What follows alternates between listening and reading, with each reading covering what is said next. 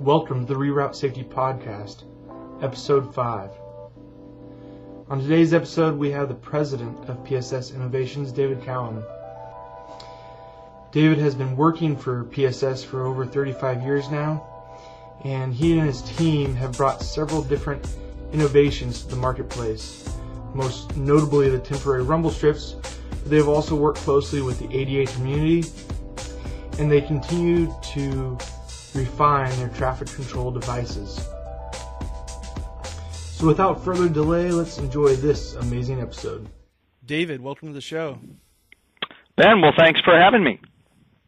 So let's start off with the basics. Just at the very core, what qualifies a good product or idea? You know, it's been in this 30-some years, and that's a great question. That I think it really depends on who's asking the questions. To be considered a good product, I think it really entails is it marketable. So what we've tried to do is talk to the people out there that are knowledgeable in a specific market. We cannot be that knowledgeable in all these different markets. So when talking to, if it's say a traffic control engineer, I think it's really important that that you stay close and you. I guess it's really a relationship that you can develop, and you find out what problems they're having. And I think from that, then you can determine what is it going to take to solve the problem. So it's kind of hard to answer what makes how do you determine what a good product is? I think it has to solve a problem that's out in the field. Yeah, I tend to break it down into, three ideas of, will this product work? Will it do what their intended purpose is, right? How much will it cost to make it, develop the product and actually bring it to market? And then, how big is that market? How much is that product really worth once you get it there? And correct me if I'm wrong, but it seems to me that if two of those three legs are large enough, it will actually kind of compensate for the third one. So if it will really, really work, and it's worth a lot of money, then how much it will take to bring it to market isn't as big of a factor.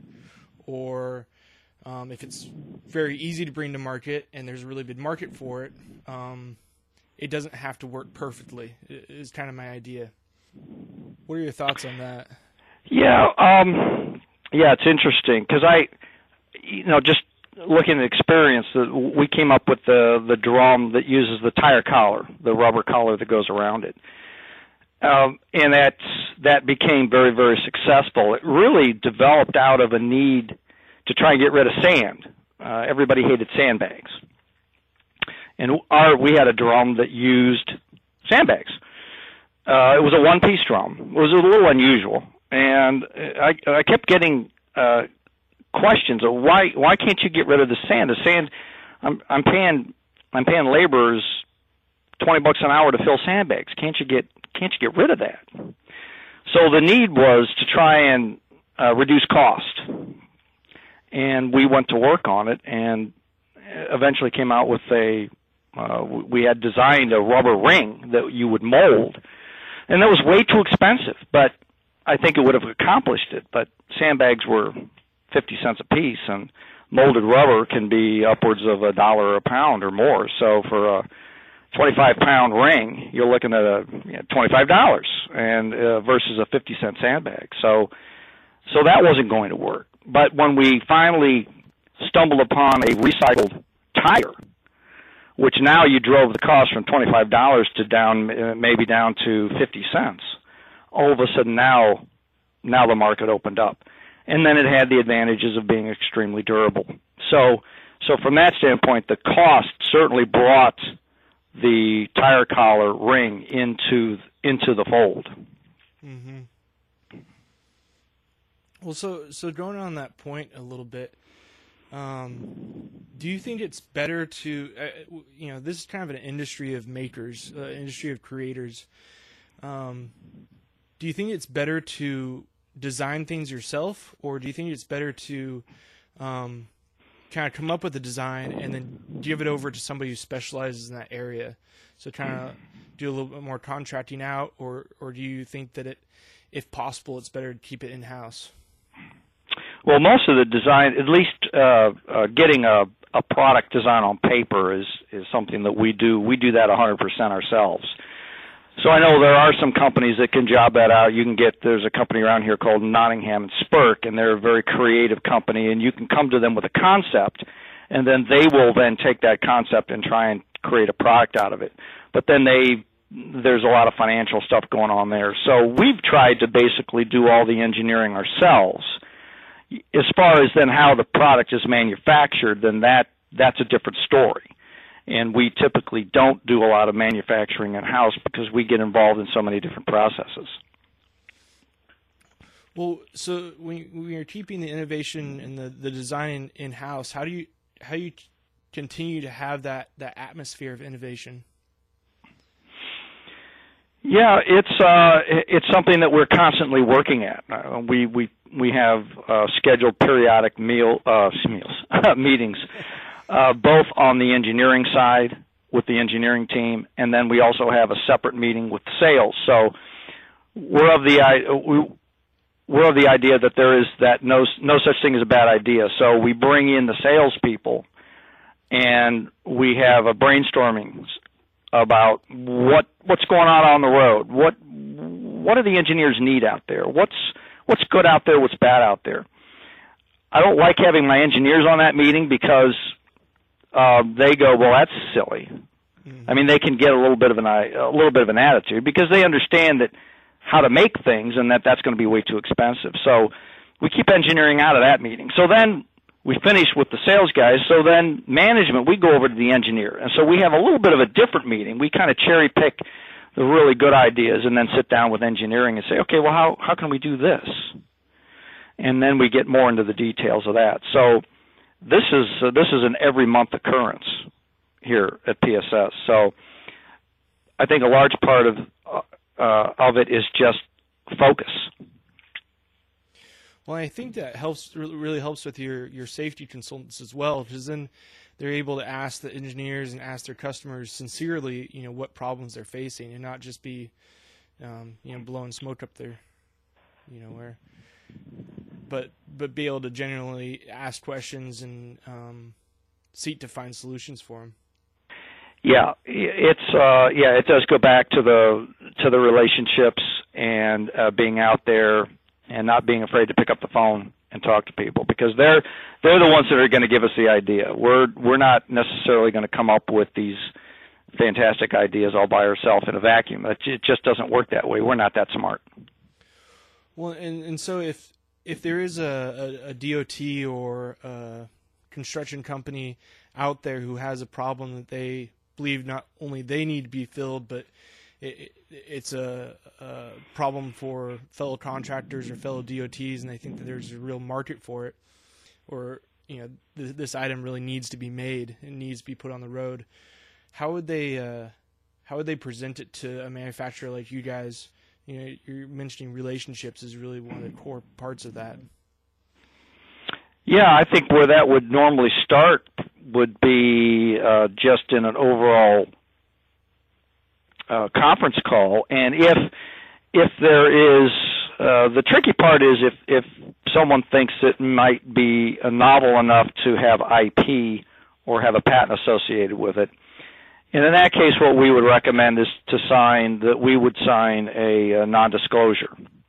So we get a somewhat of a legal agreement, nothing major, maybe a few pages, that just says what you're going to share an idea with us, and that we're not going to take that idea and run with it without your permission.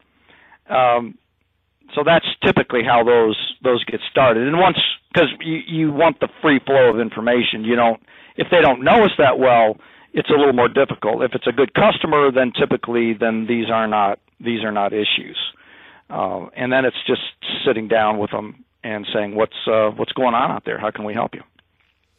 Yeah, and it seems like that's really where the innovation that needs to happen actually takes place, because there's oftentimes these kind of out there ideas that come into our industry every year. They're coming from somebody just driving by a work zone saying, hey, they could really use this. And those don't really tend to be the things that we need. Those just kind of become like barnacles, if you will. They're not really a core need for the industry. You know, where we find those needs or from the people who are out there, you know, putting up the signs or setting up the construction, or the DOT folks, you know, going to these from job to job and seeing these reoccurring patterns. We always get better ideas from those. Absolutely.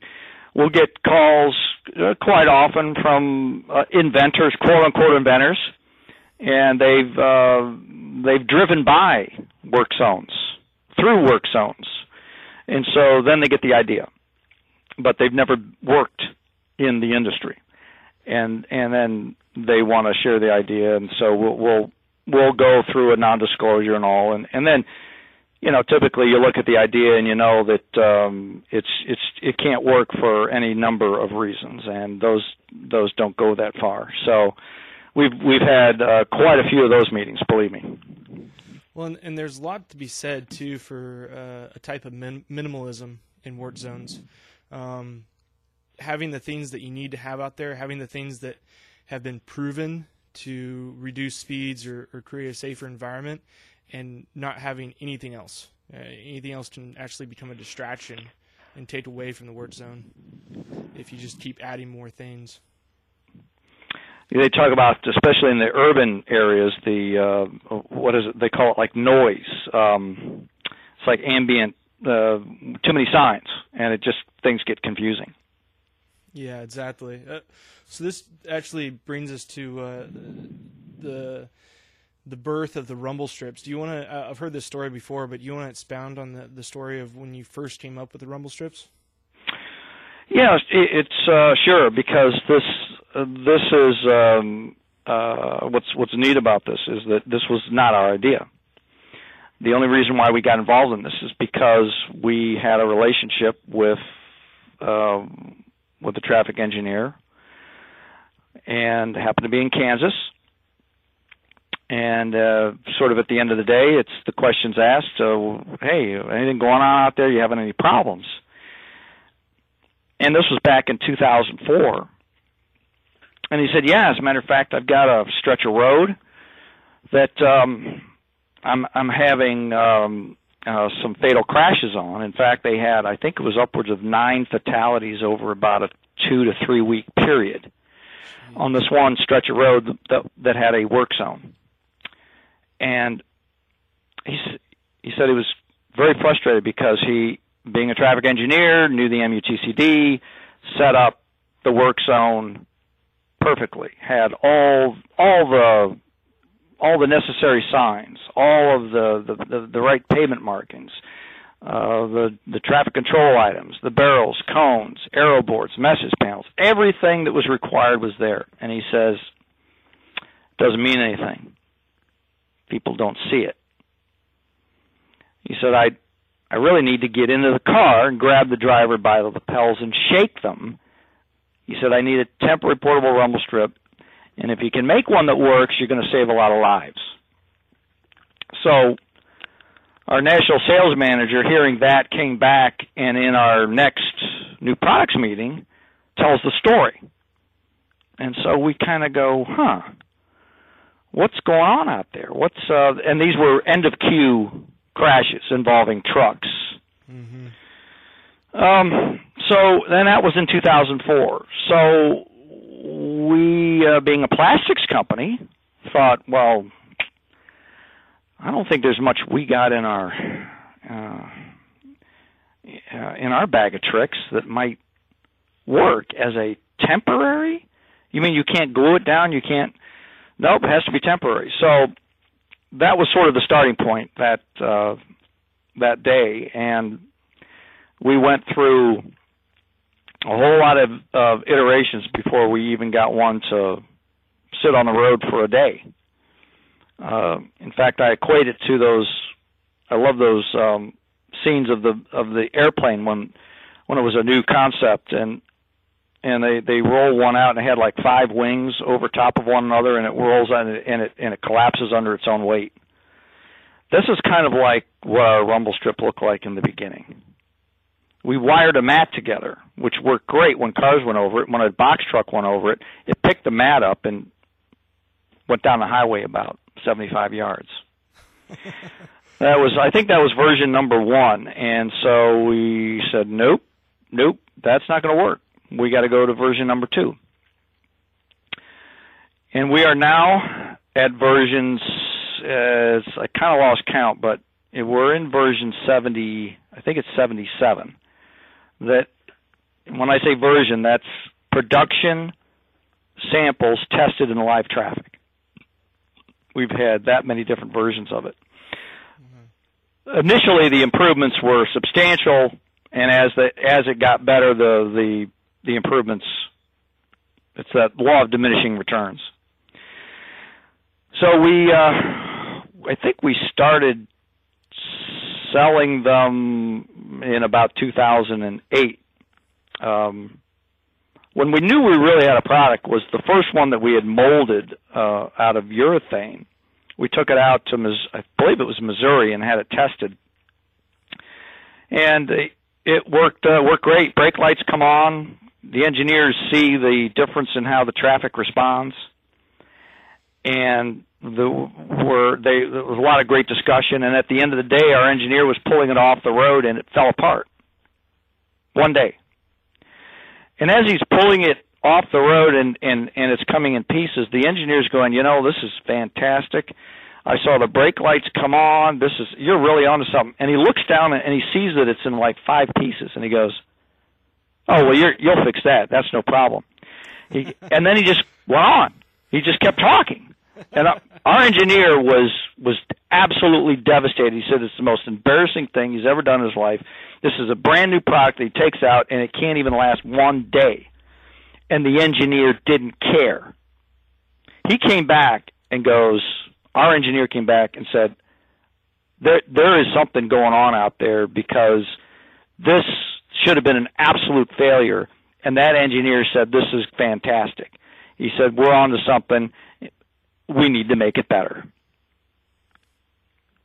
Well, I see it all the time, too. I'm also a traffic control supervisor, so being out on the road, just doing like a lane closure or a lane shift, when you're not flagging, you can just watch the cars driving by and the people with the cell phones on their steering wheel, or the worst case scenario is when the cell phone's on their lap and they're trying to do their cell phone, look up and down, and you switch over to the rumble strips and it's like night and day. Everybody's looking at the road. And I've heard it said before too, is imagine if you'd have a little black box, and any work zone you put that little black box in would guarantee 100% attention.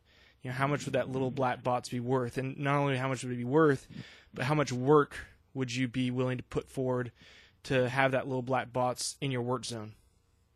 And, it's immeasurable, obviously.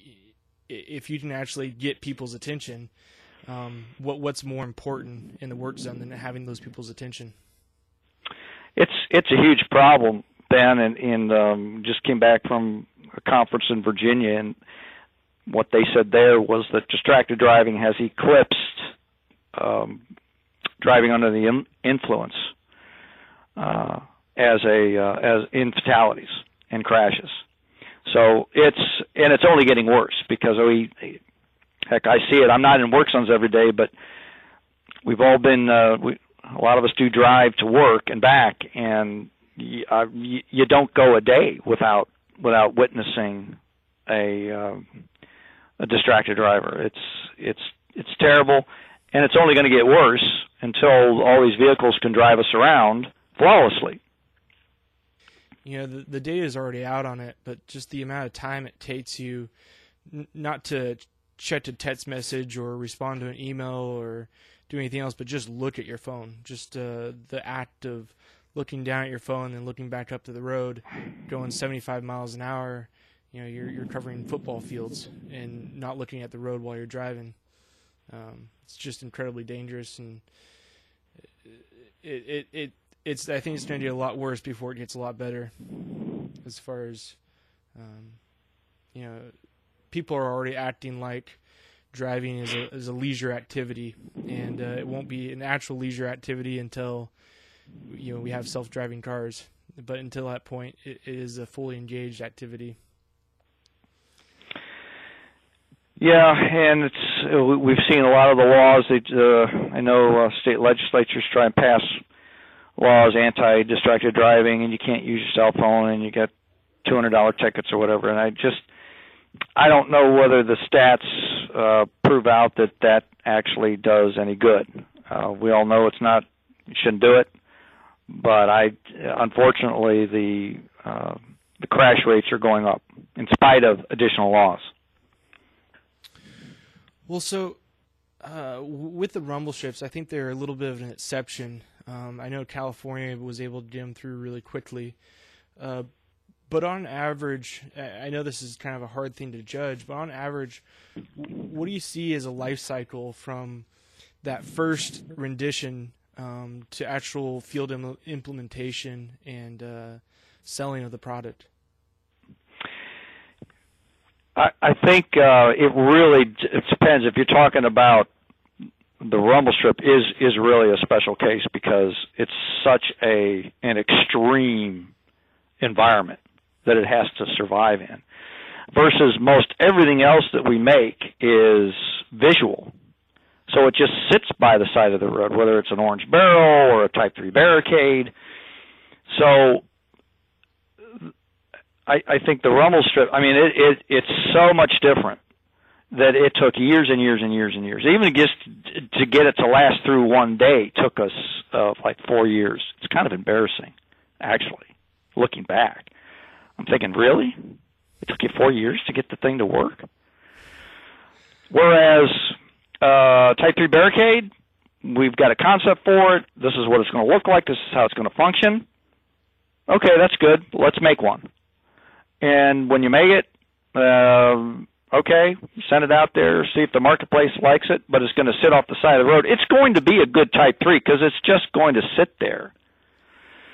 Rumble strip had to function, and that was what really took the time and the effort in the day after day trial and error, which is really all we had to go on. We had some theories on how we could get it to work and what materials we should use, but when you put everything changes when it gets out on a road and you get an 80,000-pound truck hitting it at 70 miles an hour. Everything changes. Well, and rubber is a fairly new technology, so it's, you look at like architecture or even building roads, and it's been around for a millennia, ever since we can look back into history. But rubber really only came about less than 100 years ago. It was during World War II. We got our rubber supply cut off from Southeast Asia, and in that we the government partnered up with several different companies to start manufacturing our own rubber. And since we couldn't use the actual rubber, we had to come up with a synthetic rubber, and that's when the study of rubber first was conceived. But when you look at like human history, we've only been playing with rubber compounds for the last 80 years, which is very, very, very small. It's one generation. And so to go from that to be able to have this rumble strip actually stay in place is just a huge leap. I mean, I know there's a ton of research going into race cars as well, and trying to get those tires as sticky and soft as they possibly can without having them tear apart. And it is kind of a new and interesting field. And to bridge that too, there's a lot of new areas of research. Like bioengineering has only been around for 10 years. It's a brand new field. Are there any like areas of research or any new technologies that you guys are kind of keeping a peripheral vision on, or kind of keeping an eye out on? Well, I still think there's more to be done with distracted driving, and whether it's a new technology, and it might be. Some states have talked to us about intrusions, and so how to measure it, how to reduce it, which is of course the next step beyond the rumble strip. You would hope that rumble strips would straighten those intrusions out, and that certainly might be the case. But another is they just don't know how to measure intrusion. So that, and whether or not that's you're looking at radar or some sort of electronic measuring device, that could be one area. Just in staying within the work zone, I think autonomous cars will eventually impact, and probably already has. I know California, they have these round buttons that the self-driving cars that I guess it can't recognize. So that's, some of this has already started to happen. I believe that was in California. Yeah, they had a choice. Either it was the buttons or the paint, but they couldn't do both, and they went with the paint. Yeah, so somebody makes a rule, and all of a sudden, if you're making buttons, it's not a good day. Well, and there's this really interesting pattern that I've seen a couple times where you create software, and then that software starts dictating how you create hardware, and then that hardware actually starts changing the environment around it. For example, you see like Amazon. They started off just as a software company. It was purely software. It was online sales. It was online e-commerce. And then from there, they actually have made huge advances in robotics, in the way they store all their different items based on the size to maximize their capacity in a warehouse. And so these robots that are moving these packages around are becoming incredibly advanced. And then from there, these robots are actually changing the way they store these items in their shelves. So there's this kind of progression, and I really think that we're going to see that on our roads as well.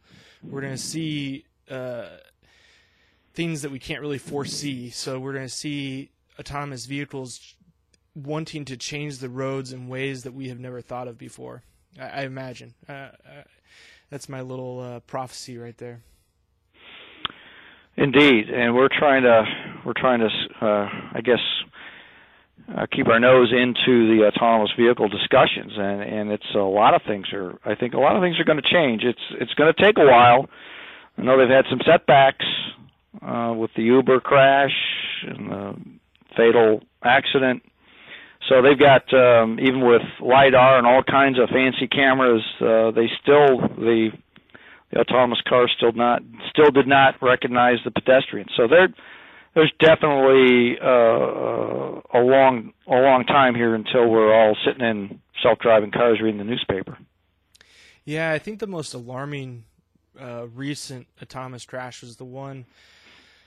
I'm blanking on the place. I believe it was Nebraska, but the situation was a Tesla car just ran into a fire truck that was parked in the middle of the road with his lights flashing, bright red fire truck. There was no sun setting in the background. With the Uber driver, you can see in the footage that the lady did jump out at the last second. I don't know if a human driver could have avoided that situation. And with some of the previous Tesla crashes, they have been the one that happened on the East Coast was a white truck completely across the roads. There was nothing immediately on the road in front of the Tesla driver. It was just the hood level, and there's the sun setting behind it. So there was there's some mitigating factors in some of those other crashes. But with the fire truck, it was just, a bright red fire truck in the middle of the road. And that there is a long way to go. A lot of people will say that the self-driving cars just have to drive better than humans. They don't have to drive perfect. But it seems like there's a lot more.